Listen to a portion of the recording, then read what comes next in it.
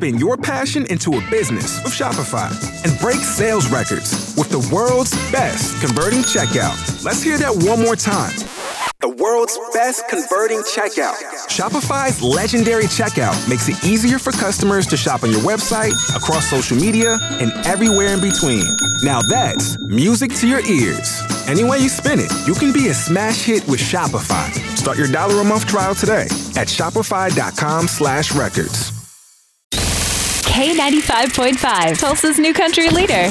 From Tulsa to Nashville, if it's happening in country music, you hear it first with Cait and Bradley's Country Now. It's brought to you by River Spirit Casino Resort. So excited to say that we have one more day until the weekend. A lot of us looking at a 3-day weekend, too, because the 4th of July on Monday. We caught up with a few artists to find out what they're excited for this weekend. And Thomas Rhett, of course, looking forward to a good cookout on Independence Day. I mean, steaks are kind of my go-to, but I think if I was having like a 4th of July party or something like that, making smash burgers on the Traeger are my favorite thing in the world to do. Just getting ground beef and putting like a cast iron on the Traeger, getting it to 500 degrees, putting them on there, smashing them, coating with olive oil, salt, pepper, put the buns on either side of them, and then American cheese, pop it all together, good to go. Melissa and I were at the grocery store last night looking for steaks, just seeing what they had. Ooh. Very slim selection. Really? I'm like, man, it's going to get worse as we get closer to the weekend, I'm sure. Man, I will say, though, his smash burgers sound good. Yeah, make us one. When he comes to town, let's have him make us one. Yes.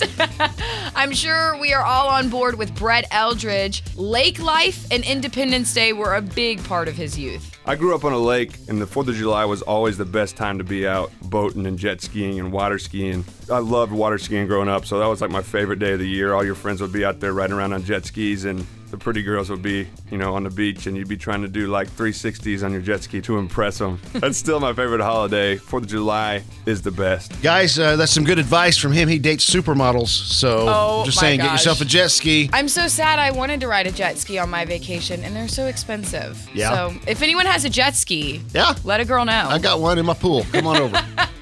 Now, Blake Shelton celebrates the 4th of July a little differently, especially growing up, because his birthday was so close to the holiday. 4th of July when I was a kid was extremely important. Big deal to me because the fireworks stands, or we call them firecrackers, they always opened about 5 days before my birthday. My birthday is June the 18th, and so I got tons of fireworks for my birthday, which I loved. I would try to save the cool ones until the 4th of July, like the fountains and some of the bigger ones. Although by the time the 4th got there, I'd be down to almost nothing. I bet Blake's a lot of fun on the 4th around Gwen's kids. Yeah. I would also vote him most likely to blow himself up out of all the country artists. So. I'm hoping we see some videos this year of him on the 4th.